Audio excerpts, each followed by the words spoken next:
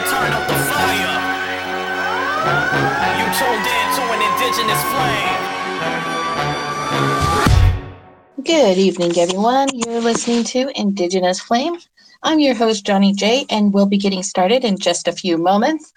So go ahead, get settled in, kick back, get something to drink, get some snacks, because we have a great guest today, and I am super excited.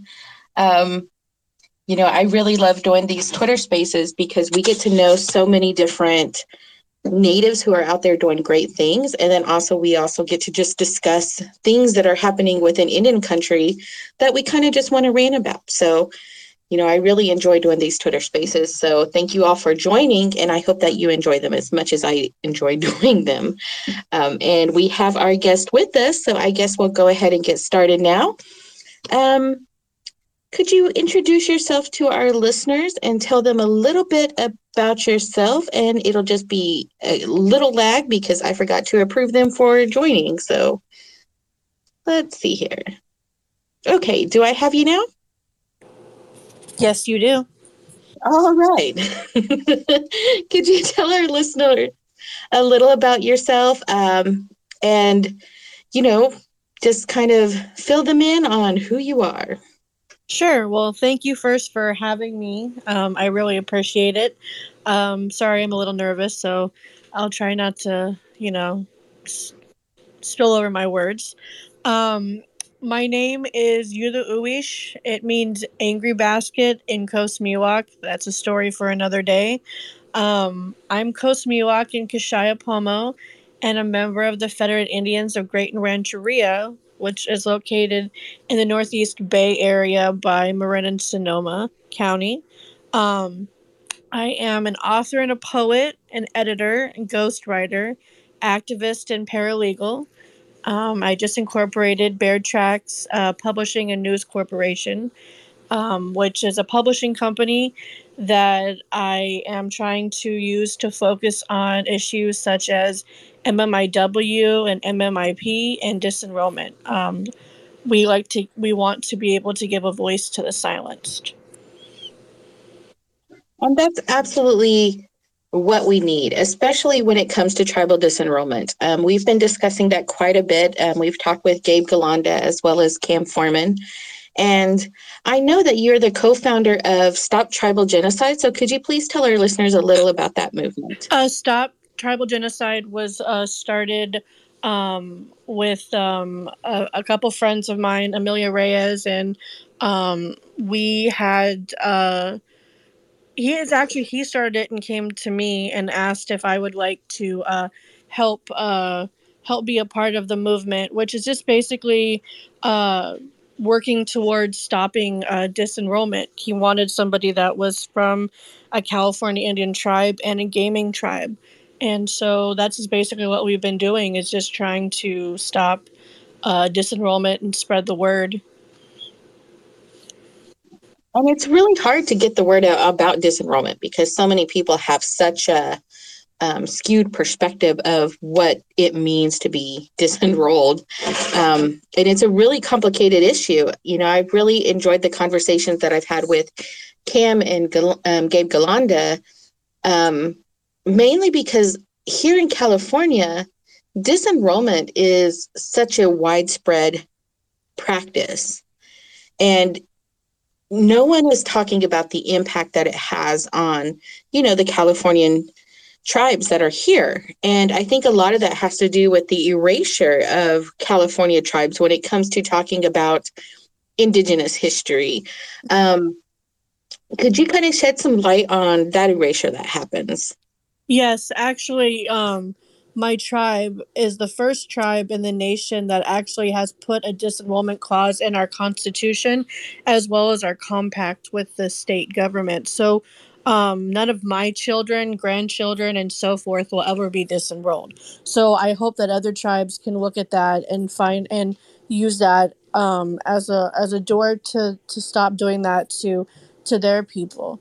California Indian history is precarious. We had the Spanish land here when California was part of Mexico, and the colonization that went through that, along with the missions, and then the gold rush. And then during the gold rush, there was that genocide that was going on where they were being paid to scalp our people and basically just eradicate us. So Yeah, we have like been strong to preserve our culture and our people through all of that. yeah, I've been really fascinated because I come from a Plains tribes, and when we talk about like Native history, we rarely hear about Californian tribal histories. We hear a lot about the Plains natives, the Southwest. We talk a little, even just a little about the East Coast, but I really find that it's more of like the East and Western Coast Native tribes that really get erased within our tribal history, like when we're speaking about it. And I think a lot of that has to do with the fact that the cultures are so vastly different from that of the Plains and the Southwestern tribes. Right. And it's really fascinating to me too, just how hard it is to get other natives to include those histories with Native history. It is. It's when I meet people and they hear that I'm Native, I automatically get put in the category of being a plains Indian. And I'll get asked if I live in a teepee. There's a lot of different things, and so I always tell people that, well, the stereotype of natives is not we don't all live in the same areas and have this. We have a collective culture now due to the powwow scene, and all that stuff that's going on. But each tribe has its own unique culture. So even though I'm Miwok, I'm not the same as the Sarah Miwok or the Yosemite Miwok. We have our own distinct language and our own distinct cultures. No, 100%. And I think that's, it's also a struggle that we have just when we're talking about Native history anyway, is to get people to understand that we're not a monolith. Like our cultures are very diverse. And as people, like we're very diverse. Our processes, our cultures, our traditions, like everything about us is diverse.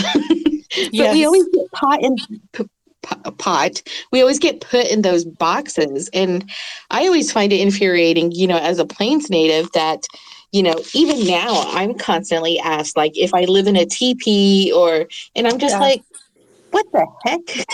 Like what year do you think we're in? Right. Well, I mean, but it's the same as in with other. You need to talk about the Latinx culture, and it's like each individual area they have their own distinct from Central South America, even Spain to Mexico. There's distinction. Yes, they have a collective things that bring them close. Like language and some similarities in the traditions and cultures. But then again, they're also distinct as well. So it's just that categorizing thing of things that are alike need to be put together, and that's not always the right thing to do. No, absolutely. And it kind of, it kind of makes me sad too, right? Because when we look at how colonization has affected natives here in the US, one of the main things that they push is assimilation. Right. And you look at all of the people that are here, and when you really look at the individual history of how they came to this country, it's always you have to give up your identity. You have to give up your language. You have to give up your traditions in order to be this homogenized idea of what an American is. And when you look at history and just how whitewashed it is, it always makes me a little bit sad because not only are people sacrificing their lives to get to this country for, what was the American dream, it's they're sacrificing a huge part of their identities and who they are to do so. And we see this phenomenon now, like where Mhm. people are just want something to believe in or want something to identify with, that they're just grasping onto anything. And unfortunately, in this country, it tends to be politics. Right. And it's it's always hard, like as a native too, right? Because I think we still look at ourselves as being human beings first. and Right. as being part of our communities first, that we don't really identify, as like Republican or Democrat. Like it's not part of like our essential inherent identities. It's just, it's like something we do when we vote. This is the way we Right. vote. Like it doesn't go deeper than that. But it always makes me sad because when you really look at a person's history, like there's so much richness there. Like there's so much beauty and heartbreak, and just there's a story that is so powerful when you look at people's individual histories and you go back to their ancestors and their ancestors, the same way that it is with ours. But people tend to forget that they have that history in their family. Right. I've gotten this from a lot of people that I know, and even, I wasn't raised native. I was raised Italian, and I was always been told, well, we don't have culture. And I said, yes, we do. I mean, everybody has culture, even if you don't know the culture of the family of where you came from. Your culture, the thing that you live with, the stuff that you do every day, that's culture. The traditions that you have, that's your culture. So when people say I don't have culture, we're like, yes, you do, but they're so taught to look as culture as something out of themselves when it's something that's just initially part of you. Exactly. Exactly. It's, and it's always so heartbreaking to me because, like I've kind of learned a lot of patience in these later years of my life, because, I think when we're younger, it's just part of what we do as young people. Like we're still trying to figure out like, who we want to be, what do we want to do with our lives, and that kind of thing. Right. But I feel like for a lot of people, they're going through that same process. But with natives, like we know who we are in the essence of like we know where we come from. Right. And we know that we have a community behind us. We know that, we have families, we have traditions, we have cultures. And so when we're searching for ourselves, and I put that in little air quotes, it's just trying to figure out like where we fit in this world. Right. But for a lot of people who aren't native, it's literally trying to figure out who they are. Like they're not really looking for, what they're going to be or who they want to be. It's literally looking for something to hold on to, like that grounds them Right. in some sort of identity. Right. And I agree with that because when I know people that are adopted and they don't have anything to grasp. And it's like, I tell people, it's like, my people are from Marin and Sonoma County. I can tell you, where Old Man Coyote created the world, like where we are from, what we have done, like my blood, sweat, and tears of my ancestors are on this land right here. When I walk there, it recognizes me. That's what keeps me grounded. And I feel so sad for people that don't have that, and because those are my roots, and some people don't know where to set their roots and they get lost. No, 100%. And it's hard to keep connected to those roots, even if you do know them, Yeah. because we live in this society that wants us to keep clipping at them and Yeah. be like, no, that's not good. No, no, no, no, this is what you need to do. And it's such a shallow existence and it just kind of leaves you open to fall for anything. It's like that saying, what is it? Like if you don't stand for something, you'll fall for anything. Correct.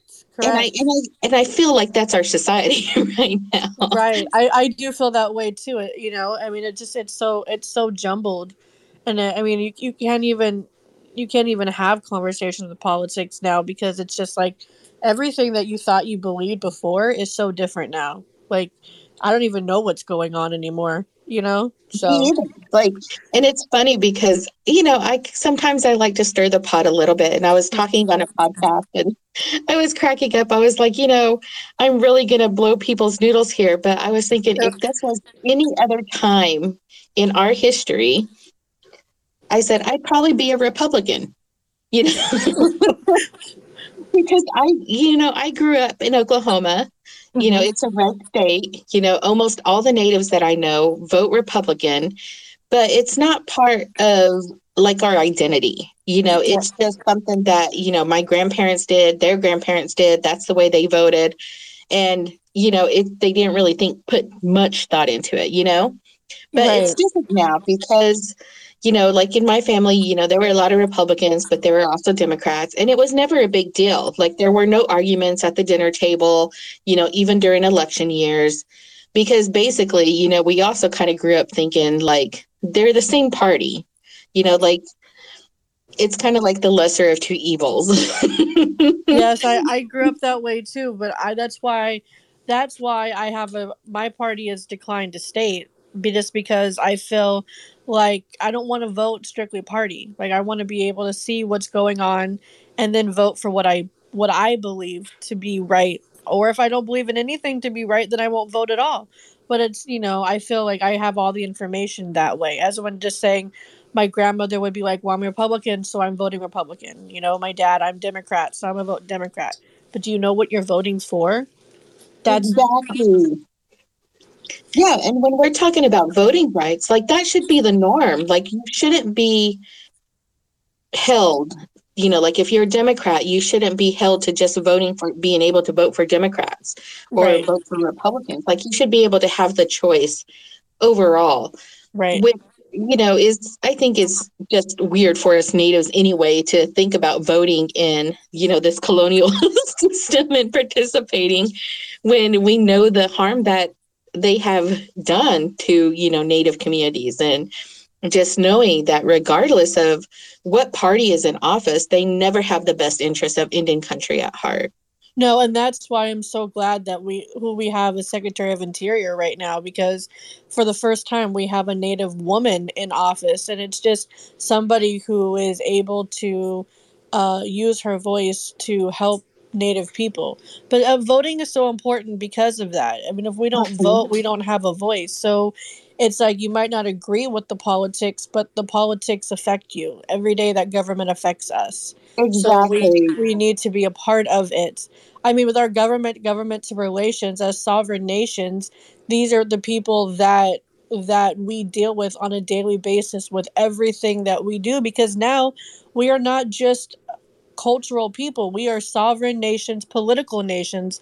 Our autonomy is like our relationship with the federal government is political. We are not, that's why disenrollment is so disheartening, because we are not a race.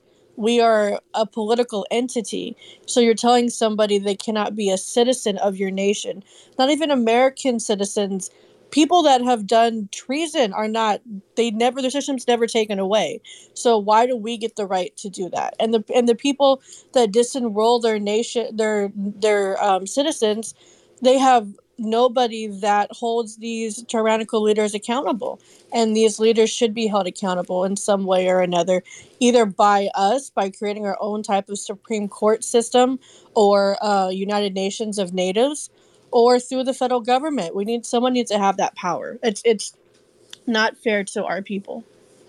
No, 100%. And, let's get back to talking about your work. We can talk about this all day long. I know. And to me, I love being able to talk about that with natives, to get all these different perspectives on, like the way that we exist, the way that we vote, the way that we think of our sovereignty. I love getting all those perspectives because they're so different. Like we're not a hive mind.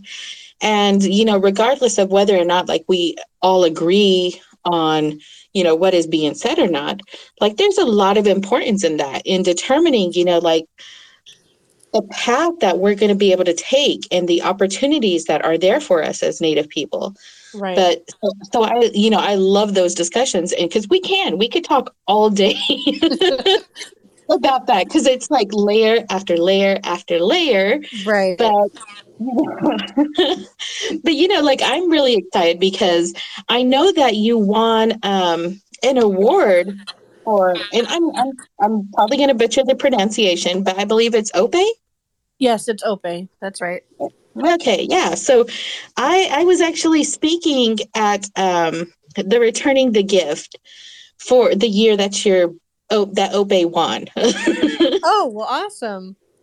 Like I remember that so very clearly. And I was super excited because now you're being published through that Painted Horse Press, and this book is getting out there into the world. So let's talk about that a little bit. And because what I want to know is, because this is really interesting to me, is just talking to Native creatives and learning about the process, like what inspires and what drives that creative process.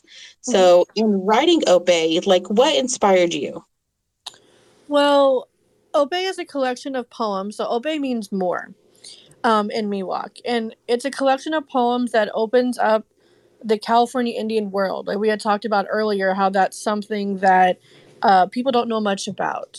So the book opens up the California Indian world and the coast Miwok culture to the outside. There's a rich history within California and within the indigenous people here. And I wanted people to see who we are through a different lens, because we are only known through the perspective of missions, the gold rush, and then tribal casinos. But that's not us. Like, not many people know there was a genocide here in California during the gold rush. And so Obey was written in spite of all of this. It was inspired by the rich culture of the Coast Miwok and the Southern Pomo people. And these poems take the history of what happened to us and show how we are more than those instances.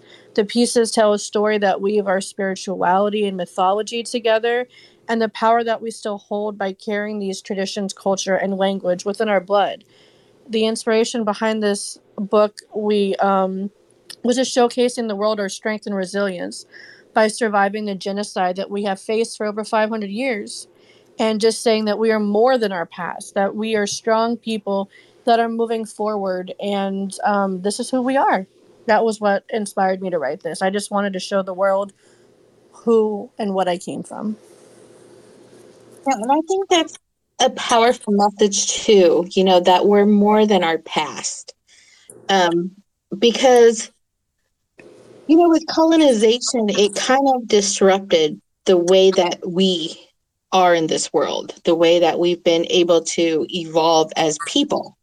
Mm-hmm. And so oftentimes, like, I find that it feels like we're in a constant battle, because that we have these things like we walk in two worlds or we exist in two worlds, when really there's just one world. It's just different experiences that we have to have.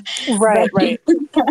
And so it oftentimes, like, it feels like we're in this struggle, as Indigenous people, like having to choose, like we're being forced to choose between being traditional or being connected to our past and being connected to the now and to our future, when really it's, like we've never viewed time as a linear path. Like, the past, the present, and the future, they all exist at the same time within the same realm. And I feel like, we're coming to this place, like within the Native community, where it's not so much about who we were or what we could have been or we could have had. It's now about what we will do, who we will be, and who we are going to be, like who we hope to be. Like, like we're talking more about the future. Right. Which is nice, because I think that's something that we're still coming to terms with as Native people. Like, we know who we are, we know who we come from, but with colonization, we're in a rebirth. Like, we are still in this process of trying to figure out, how do we rebuild what was torn down? How do we reclaim what was lost? And who is it that we want to be now and going into the future? Like, what do we want to leave for that is going to carry us forward? And it's such a beautiful thing to see through art, through literature, because, there is this kind of like renaissance that's going on right now. Right. And to me, it's just so powerful because, your book's coming out. We have a lot of Native writers who are publishing books this year. And it's a beautiful thing to see, because it's like a constant reminder that, everything that has happened has not defined our path forward.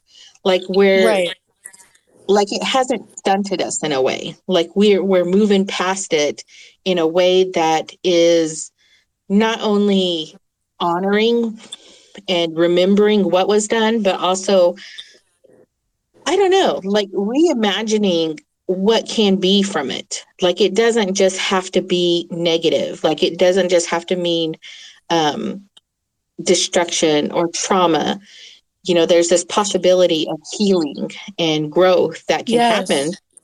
And I Right. think that's And that's something what that's so Ope is important. about. Right.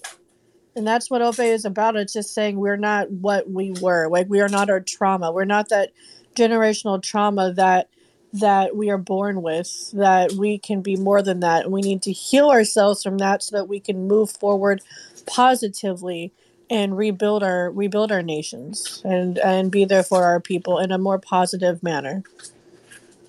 Yeah. And, it's to me, it's the most beautiful thing that I see happening right now because, of course, we know there's so much trauma and so much heartbreak. And, so many of our people are in mourning right now Hmm.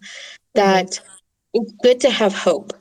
And it's good to Yes. have, these little moments, whether it's through literature or whether it's through music, that we can find this space to heal and to also project that hope. Because I Yes. find it's really easy to get overwhelmed because, we're just so inundated with all the issues that we face because, we don't have the privilege of not dealing with it. Like the murdered Right. and missing Right. Indigenous women, the issues that we see, whether it's tribal disenrollment or, our health centers being able to get the resources that they need in this pandemic. It's so easy to get overwhelmed by all that. So I find Right. like that we have these moments of hope through literature and music. Like it's the most beautiful thing to me, which brings me to my next question, which what was an early experience where you learned that language had the power to create change on an emotional, physical, and even spiritual level? Um, so, you know, um, I was 5. My dad's best friend introduced me to the civil rights movement and Martin Luther King, which referencing him on his day, and Thurgood Marshall when I was 5 years old. And I learned that at an early time in my life, the power that words and language had to be able to feel physical change. And since I learned at that age, I learned how important it was to speak up and use words to to feel change emotionally, physically, and spiritually. As I started writing when I was about 12 and 13, using that. And then when I went to college, I took a post colonial literature class and I read Joy Harjo for the first time. And I learned that language and writing could be used to honor culture, language, and our people while also feeling change. This is when my writing itself changed, and I started utilizing all that I learned to create pieces that eventually would be compiled into this book. So this book has been a work in progress for a long time before I even knew it existed. Um, and that's when I learned also about the importance of intermixing Miwok and the power that held by speaking that language. Um, to be able to feel change, to know where I came from. I feel different when I speak the language.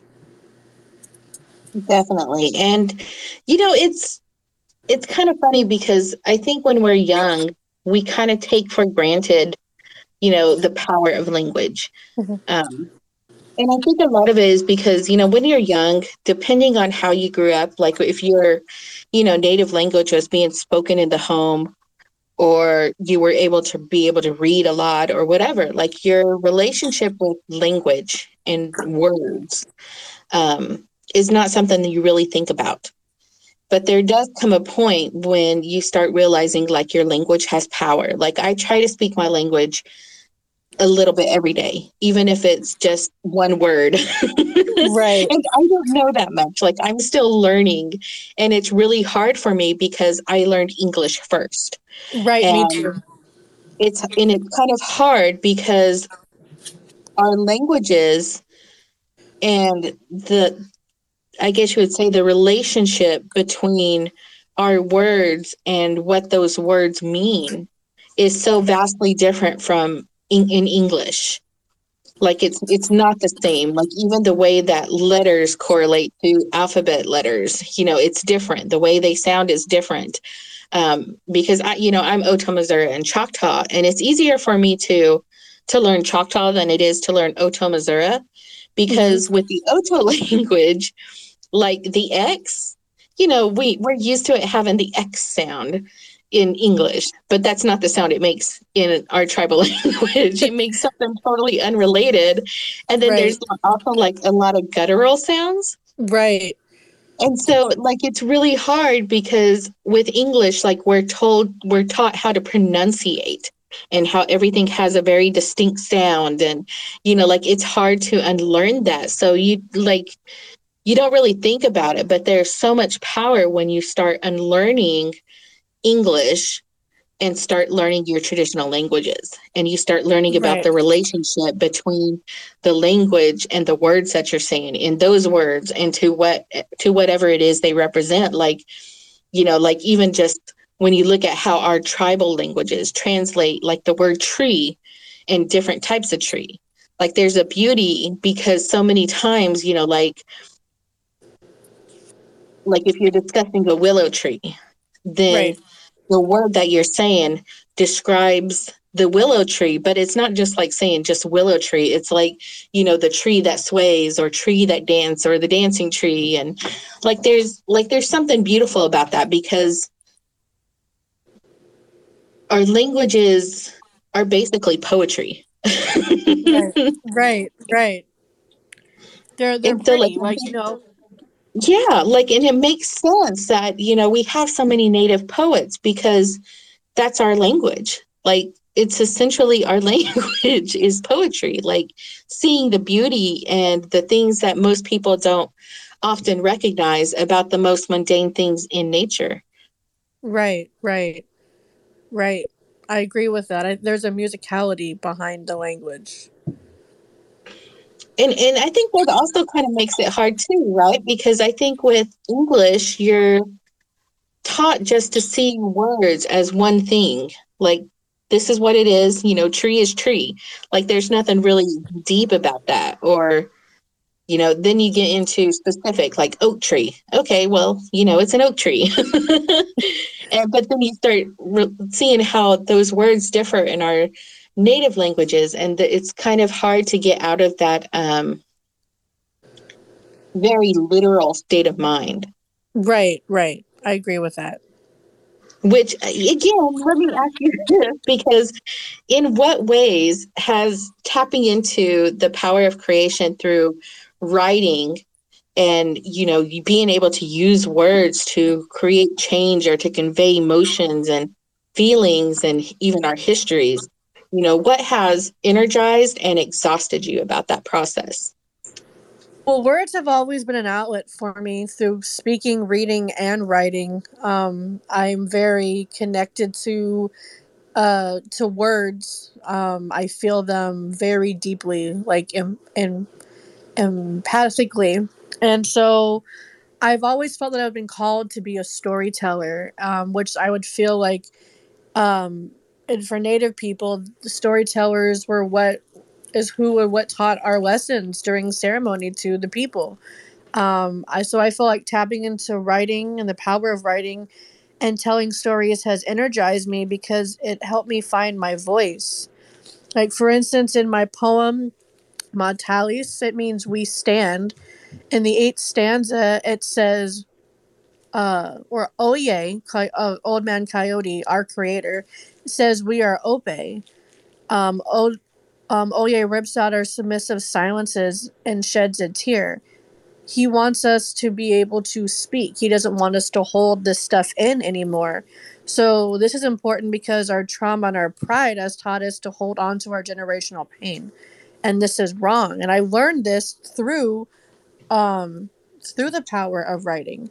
And it has allowed me to find my voice, to speak out against the trauma and to release it because I don't want to carry it inside of me anymore. I don't want to carry it for my future generations. I want them to heal. So in that picture you had put up of me for the promotion of this, I took during a photo shoot, and I put the MMIW handprint on my cheek instead of putting it on my mouth, because I wanted to show that even though the victims were silenced, I was speaking on their behalf. And so I wanted justice to happen for them. So if I had put the hand on my mouth, I wouldn't have been able to speak, because OEA told me to stop being submissive. And I learned all that through just by releasing the pain through my writing. And I think that's something that that we kind of take for granted too, because we forget that symbolism has power. Mm-hmm. And, like the murdered and missing Indigenous women, there's so much symbolism, whether it's using the color red or the handprint over the mouth. It's also remembering that we're also not silent. We have the ability to speak. We have the power to create change and to raise awareness. And the only time that we are silenced is if we allow ourselves to be. Correct. And so I really love that you said that you put the handprint like on your cheek, just to kind of say that I will not be silenced. Like, I am not silenced. I have a voice and I'm going to use it. I think that's something that is really powerful, because it conveys that message and also breaks that cycle of, I guess you would say, like a cycle of fear, because Yes. like, I think as Native people, like, we're constantly asking, am I next? Because we know that the threat exists, and that, just being an Indigenous woman in this world at this specific time, that the threat is ever present. It is ever present, but I feel that the only way that we will have the power to overcome this fear is to just say that I won't be moved anymore. You can't make me, and I'm not going to be silent. You're not, and that's what, We Stand is about. It's saying, to be proud, to wear your hair, to take a stand, to braid it, to speak the language, to do all those things that we are afraid to do, because we have been told for so long to assimilate, to acculturate to this nation. And it's, we can still be who we are, and we have dual citizenship. We are American citizens as well as tribal citizens, or Indian people and American people. So therefore we can live in both worlds, and we don't have to give up who we are just because that's what we're told to do. I don't have to listen to what somebody else says. I have the power to say no. 100%. And it's kind of like Star Wars. When it's like, strike me down and I shall become more powerful than you ever imagined. Right. And I really feel that's true with us as Native people, because, even though we do have this epidemic and this terrible reality of murdered and missing Indigenous women, every single one has become more powerful, and none of them have been truly silenced, because, their spirits are still with us. And yes, that love that, they had for the people in their lives, and the love that the people, had for them, it's still just as strong and stronger, because instead of backing down, we have people standing up and, working hard to make sure that, that there's justice, and that, that this doesn't happen to anyone else. And so right. I find that, it's really important to kind of keep that perspective too, because otherwise, it's really easy to kind of give into that grief and that pain, and to kind of fall into almost like a perpetual victimhood. Yeah. Of just believing that we don't have power, and that we are just victims. And it kind of takes away from the fact that, our ancestors have, survived so much, and endured so much, so that we could be here today.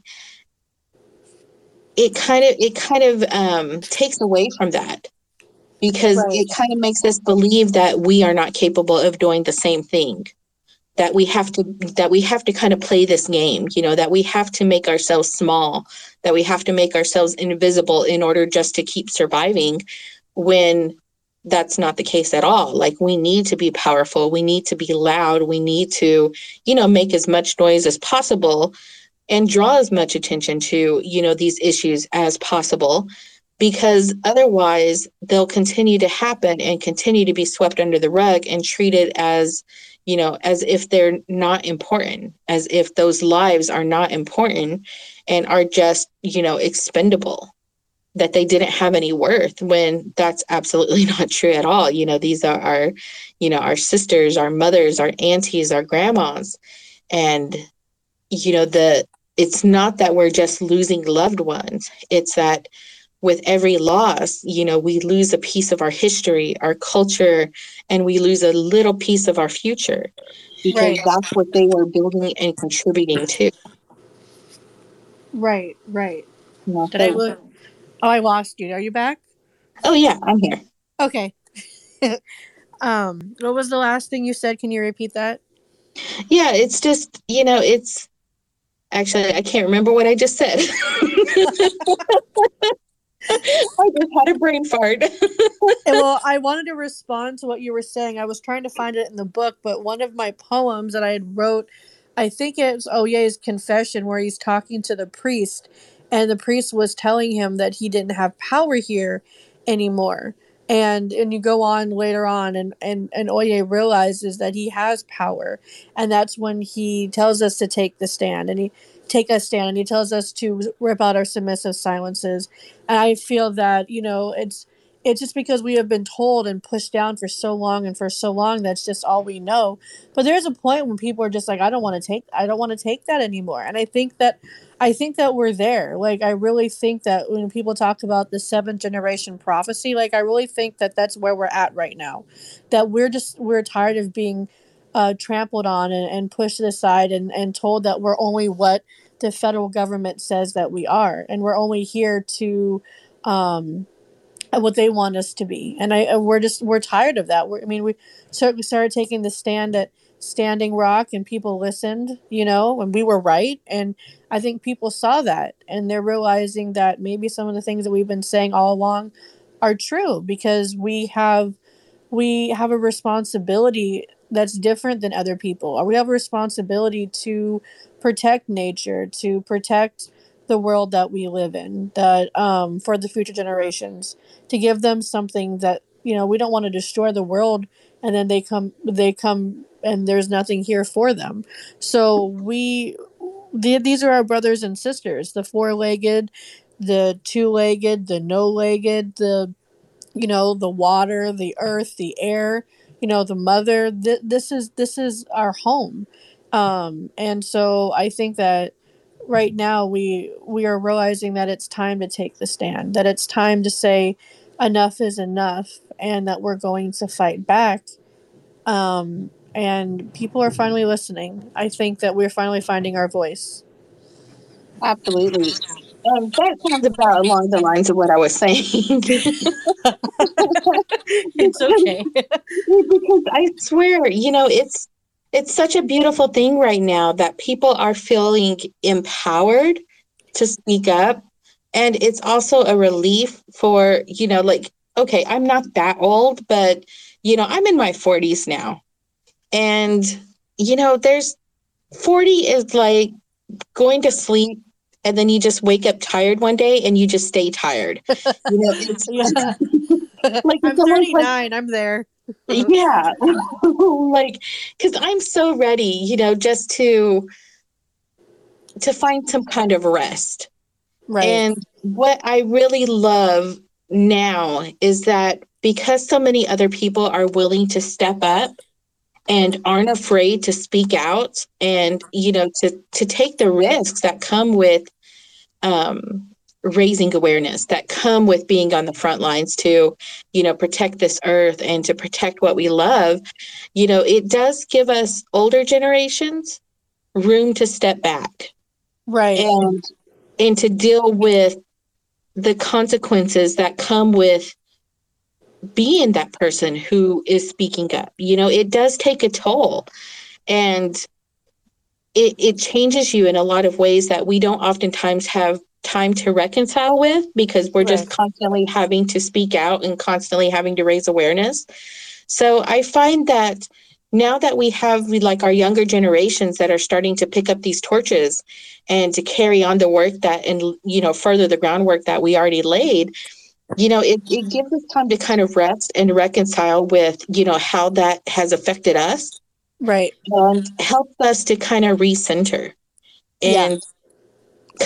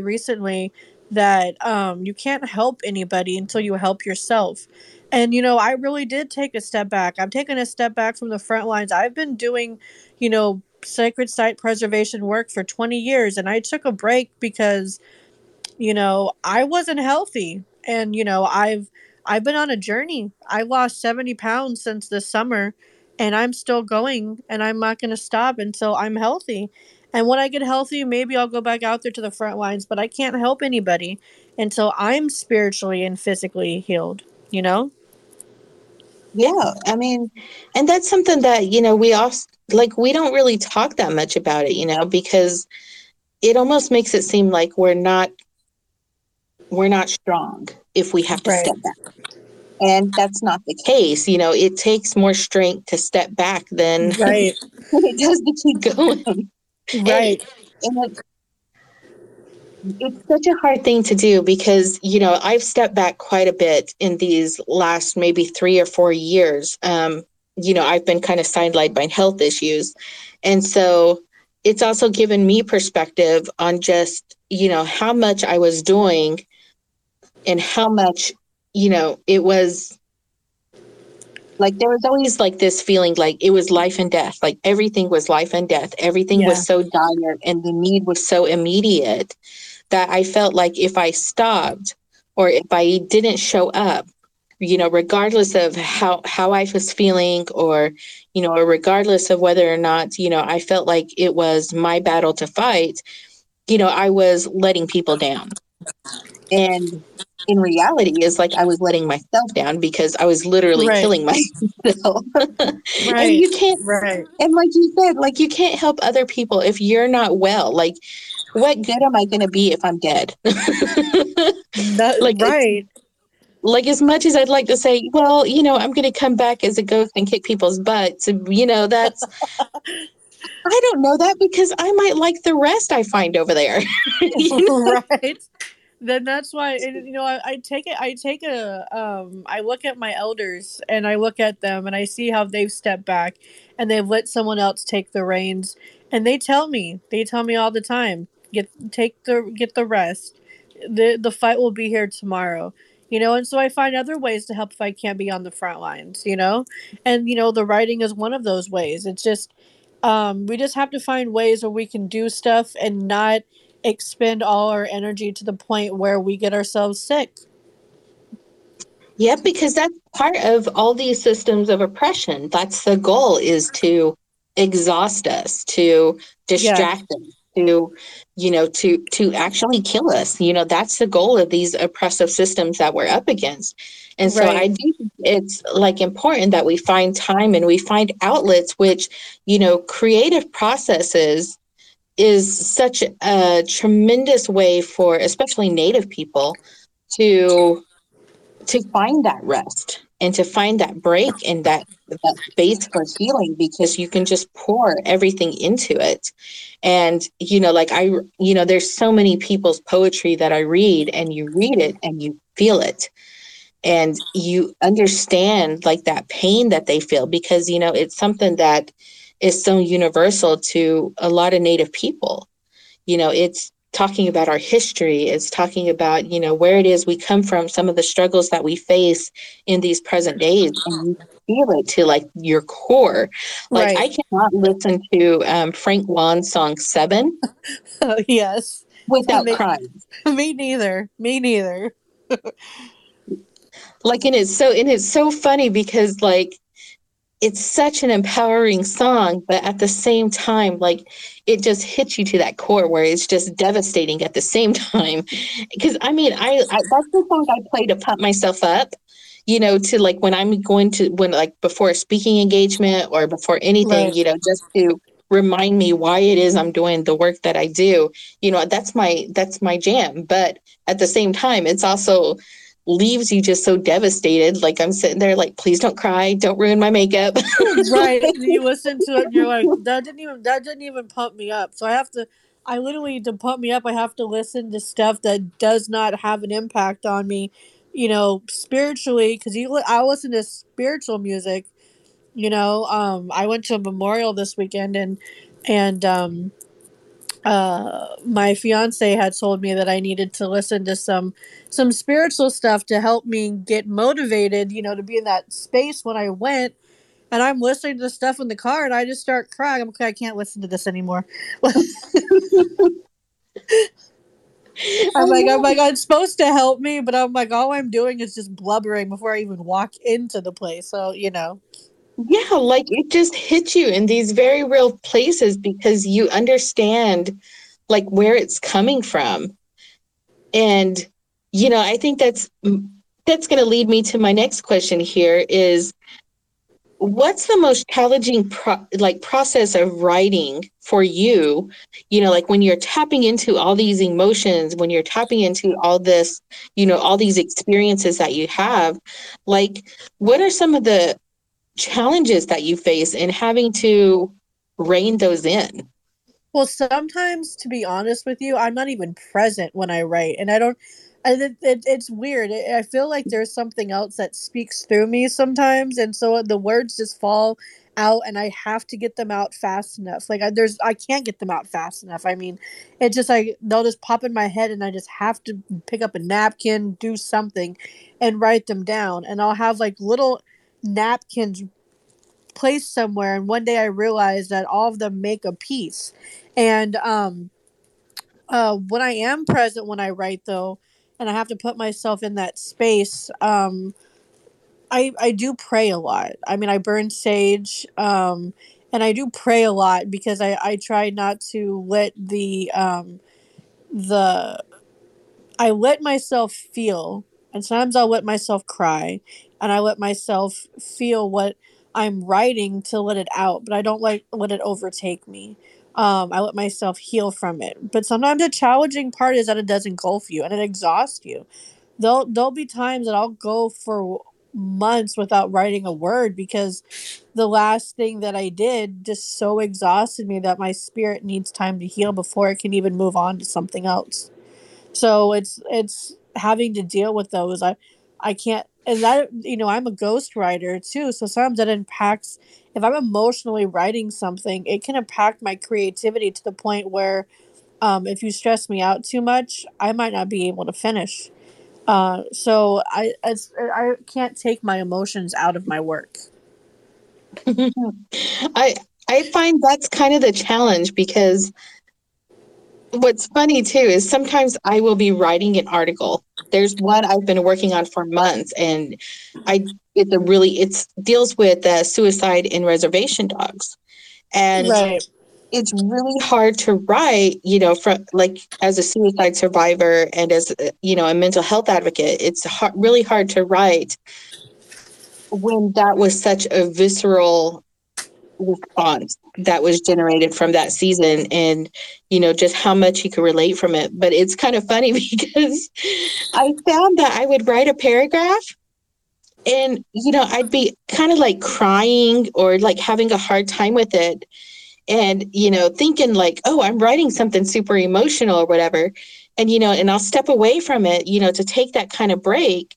But then I go back and I'm like, what was I crying about? Because it wasn't even Right. like emotional, but just the fact that I was thinking about it and feeling it at the time, and it's like, oh, that wasn't, like, wait a second, how was I having that kind of emotional response when this isn't something that's really that emotional?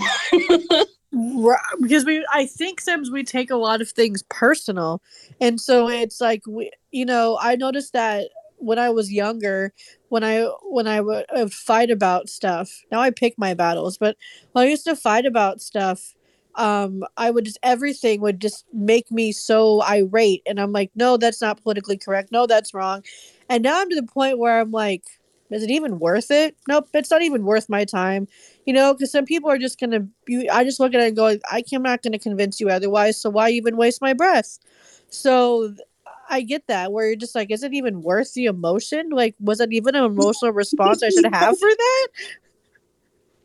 Right? And it's so funny because, like, you just don't think about it at the time. But, like, these are, like, and it just interests me so much because I know so many native creatives who, do the same thing. Like, you feel and you're so connected to what it is you're writing that it really doesn't matter what you're writing, it's going to elicit some kind of response from you.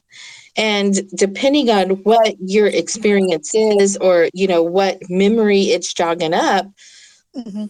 it's going to be super strong. But then when you go back to it, it's going to be like, wait a second. I literally wrote this episode was really good, and it's like, Yes. I was crying over that line. but it's, but it's so funny to me because, it's just that creative process for native is so humbling. It is. It is very humbling. It's very I think, yeah, I don't know. I don't even have the words right now. I totally agree with you.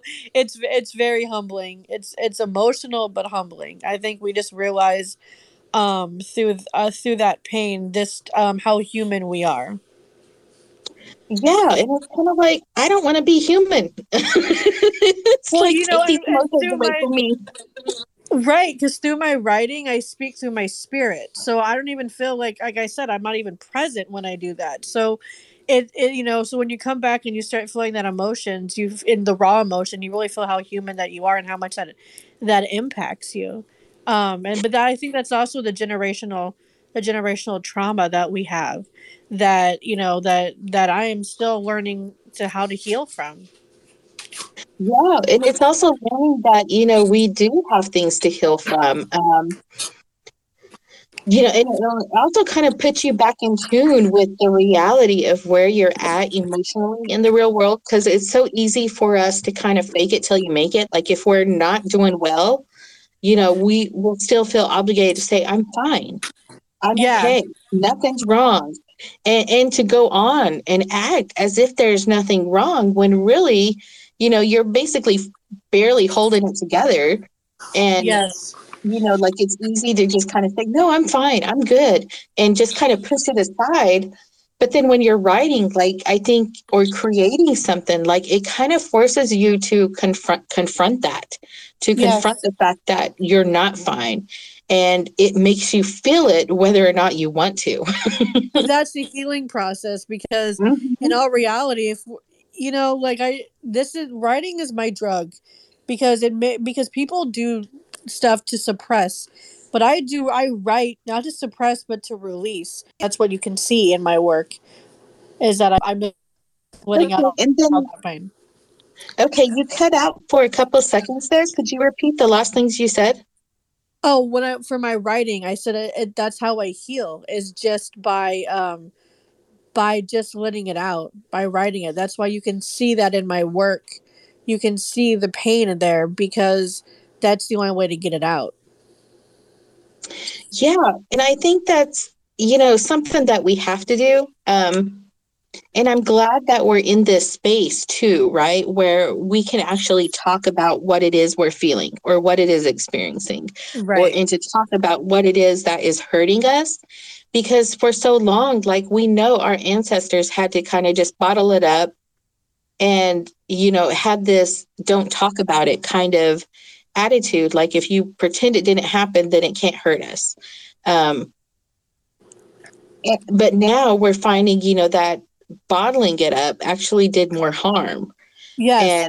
And that now we find that in order to heal, like we do have to confront it, we do have to talk about it, like we have to acknowledge the root of the problem in order to heal it. And I find that's kind of comforting, um because it also connects us, like because when you're going through trauma or you're going through grief, it's so easy to feel like you're all alone, like you're in that fight Yes. by yourself. But I think with talking about it, we start realizing that, we're not the only ones going through this or feeling this way, and that there are other people who are going through the process or have gone through that process who, are also more than willing to help us figure out the best way to navigate it ourselves. Yeah, I totally agree with that. It's this the idea that we were afraid to share stuff before because it made us vulnerable and we thought that that was a weakness. But I feel like that's our strength is being able to collectively said, yes, I feel pain, but okay, now I feel pain. Now what do I do with it? Because holding it in, all it does, like I said, is make us bitter, and it makes us it harms our spirit. It makes us sick. So letting it out helps us to be able to heal and to grow, and then it helps us be able to share those experiences. That's why programs like NA and AA and all those community programs where you go together with people talking circles, why they're so important is because you literally are speaking with people that are going through the same thing that you're going through, and there's power in that. and that collectivity, their collectiveness, or however you say that. There's power there. And so being able to share that with somebody and knowing that you're not alone makes it a little bit easier to learn how to go through that, get through that. Yeah, I think it's also, having that accountability to each other, through those programs. Yes. Like being able to talk about that harm. Okay, well, that makes you now accountable, to everybody else who is going through the same thing. Like we have a responsibility to take care of each other and Right. to make sure that we're supported and to know that we're not alone in this. Like, I think that's such, I think that's why it's such a great thing to be Native, because we are accountable to each other as relatives. And, like, I think if you're dealing with like suicide ideation or you're dealing with a lot of depression, I think having that sense of community really helps because, it kind of reminds you that, that you're needed, that you're loved, that you have a community behind you, and, that you do have a responsibility not just to yourself or your family, but to your people and the future of your people, to heal that hurt and to, Yes. and to keep surviving because, the knowledge that we carry, no matter how small or big we think that knowledge is or how important we think it is, it matters and it plays a part in our history and in, Yes. in our future.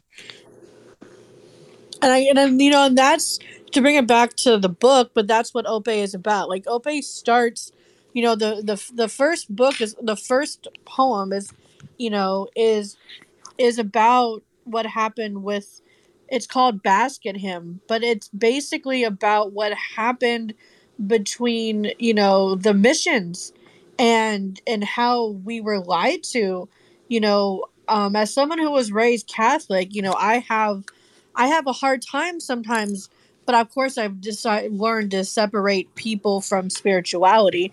But the book starts out with that. It starts out with what all the pain that happened to us, and then we get to the end, and it shows how we are healing, and it shows how, as a collective, we are more. And because we as human beings, not even natives, are more than our pain. We are more than our experiences because our experiences and the pain help us see how strong and resilient we are. We can't grow without those things.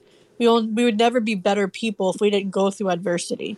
And I think that's what the book shows. It shows that how adverse we are as a people by going through these things, and how we came up stronger on the other side because we weren't eradicated. Uh, None of that stuff happened to us, but we are still survivors. There are still people here. Generations of our ancestors are still here fighting, and that's the importance of pain, is to show how we can grow from that. No, 100%. It kind of brings me back to what we were talking about with Frank One's song 7, because, the line that always hits me the hardest in that entire song is "We're stronger and we know it now." Yes. Yes. And, I think that is Indian country right now. We know we're stronger now. And we know that we can survive. We know that we can overcome. And I think that's what makes us so dangerous as Native people, because we know we have that power now. Right. Right. And I agree with that. yeah, like it's such a powerful thing to be alive right now and in this moment where we are so empowered, and we know that we can get through this. Like we, even in this pandemic, I was kind of cracking up because I teach a course called Surviving the Zombie Apocalypse Res Style. And it's so funny because when the pandemic hit, it was like, all right, now we get to see. And everything that, I was teaching through this supposed, apocalypse, of how Native people, would be able to survive and how our knowledge would drive that survival, is very true in this pandemic because, one of the key points that I always point out is that we don't view each other as expendable. Right. We look out for each other, we protect each other, and we try to bring each other up, And I think that's one of the best things that I've seen throughout this pandemic. And the strongest truth is that, almost all the natives that I know are doing everything they can to try and protect their community, to help them, to make sure that they have the resources that they need to stay safe and to stay well. And even, when, people are losing loved ones, the community is still there to kind of uplift them and give them shelter and, just help them navigate that grief, especially in this time when we can't do our traditional ceremonies. Like we can't grieve the way that we're supposed to be able to grieve. Right. So I think that's one of the most beautiful things that I see going on right now. But yeah, and so, for all you listeners out there, if you have a question that you'd like to ask Yulu, please hit that request to speak button and we'll get you on. Even if you just want to add to the conversation or, give a comment or encourage her, hit that request to speak button and we'll get you on. And, moving on to, like one of my last questions here, is what advice would you give to young Native poets as they grow into their craft and start looking to publish? Well, the advice I would give them first is just to write. Put pen to paper, fingers to their keyboard, and allow themselves to tell their story. I would tell them that their words hold immense power and to never give up. I would also tell them to write for themselves and not for pleasing others. We sometimes we get so much in, if I write this, is somebody else going to want to read it? Don't worry about that. Just write. The words that we write are cleansing for our spirit and for our spirit's healing and growth. And then for those who want to publish, don't give up. Learn how to be there for for yourself. Grow, learn from those who have come before you, read their work, be disciplined in your craft. That means, go to school, take a course, learn everything you know about your craft. Just be knowledgeable on that. And then learn from rejection. We all get rejected. It hurts the first few times, but don't take it personal. See why, ask them questions. I've always asked them, why did you reject my work? What can I do better? And then I take what they say and I implement that, and then I learn and I grow from that. Just keep the steps and keep moving forward. There's going to be somebody that's going to want to read your work, and there's going to be somebody that's going to want to publish it. But you just gotta keep moving. It's a challenging, the publishing world is challenging. It definitely is. And, one of the things too, I love that you said, don't take rejection personal. I think failure is necessary for success. I agree. You can't succeed unless you fail, because failure is where we learn what's working, what's not working. It's where we learn our strengths, our weaknesses. And it also teaches us, humbleness. Yes. Because sometimes, we get ourselves all jazzed up and we're thinking, oh, this is the greatest thing I've ever done. This is the greatest thing in the world. But, sometimes we have a very biased perspective of what it is we're doing.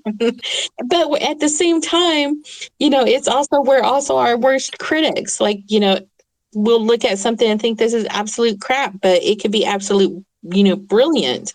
It's just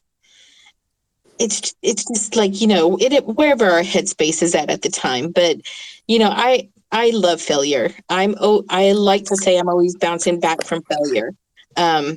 Because it's, I think it's where we find like what we're really made of, but also whether or not we really want what we think we want as Right. much as we want it.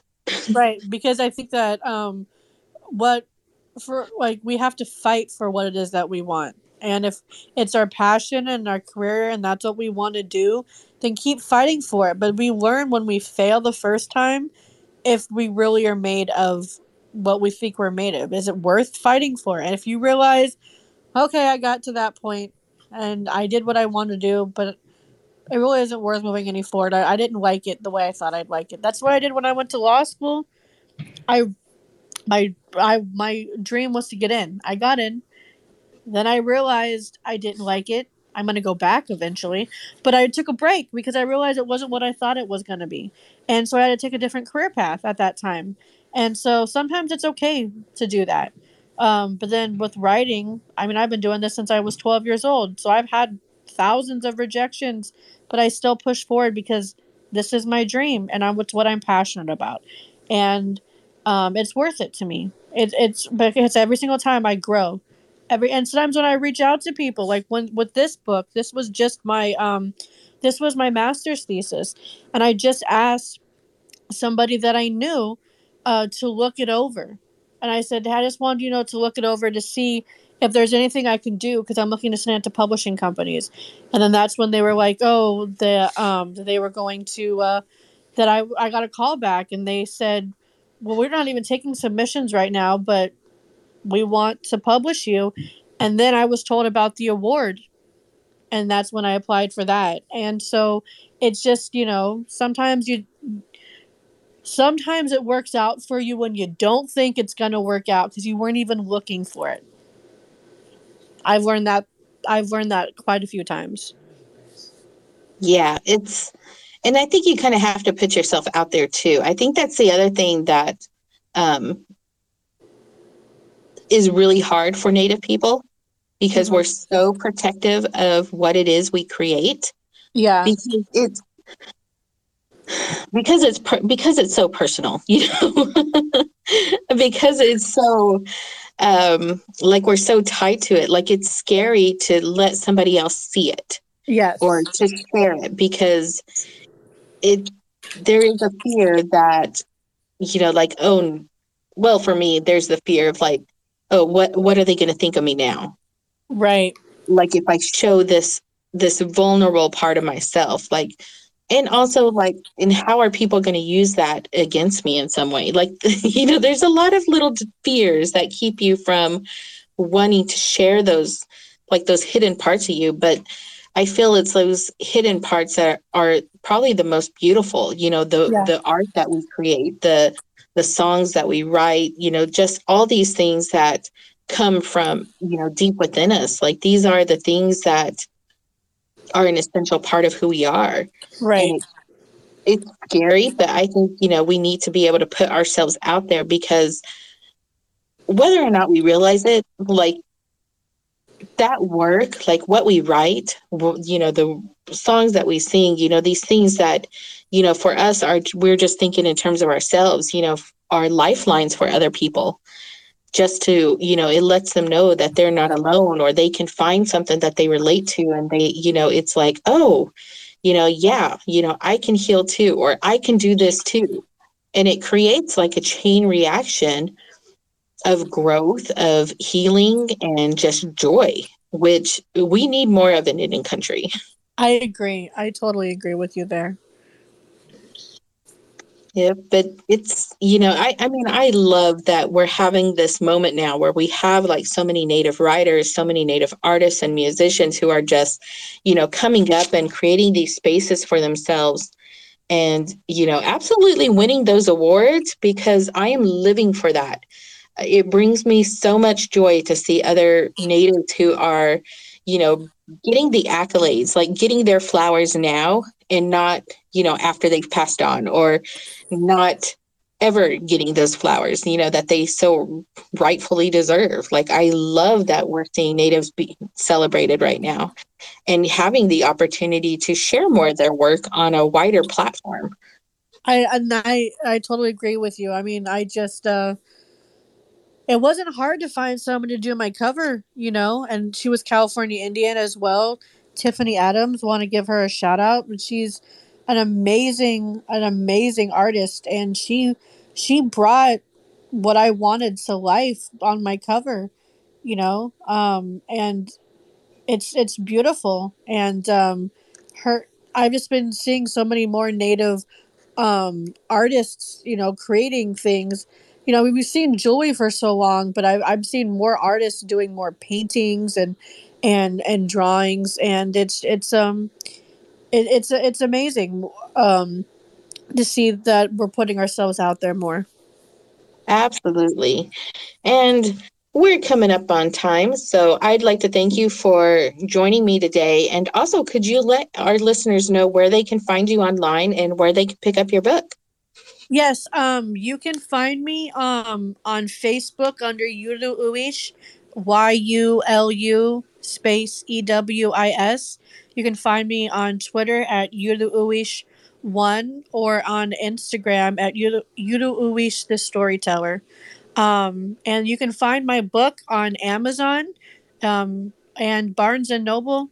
It's Ope apostrophe OPE. Or you can DM me and on any of those platforms for a signed copy, and I'll send them one out to you personally. Hey, awesome. Well, I'd like to thank you again for being here with me, and also to the listeners, thank you all for joining in. And hold on, before we go, it looks like we have somebody here. Hi, Kim. Oh, I think she's here. Kim, are you there? She's there. I think she's just muted right now. Kim, you have to unmute your mic. There you are. Technology. I appreciate younger people. I was just going to say, even though we are not technically open for submissions for first books, always NWCA director at gmail.com. If someone's got a new manuscript out there and they haven't published a book yet, either in poetry or prose, let us know. Drop us a line. We'll give it a look. And that Painted Horse Press is one of our official NWCA presses, and that's where our proud winner of the first book award, Eula Lewis, published her first book. So just letting everybody know, if you got stuff out there, even though we're not officially open for submissions, we're always looking for good Native writers with their first book and trying to help them get out there. Thank you for listening, Kim. It's good to see you on.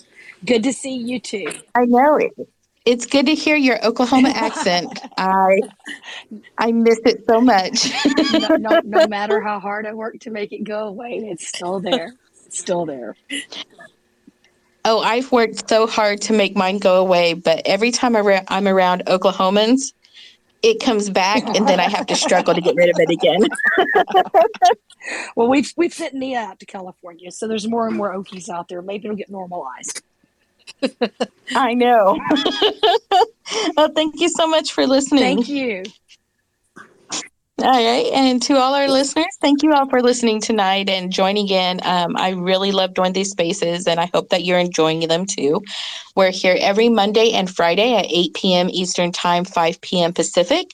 And until Friday, I will see you all later, and everyone have a good evening.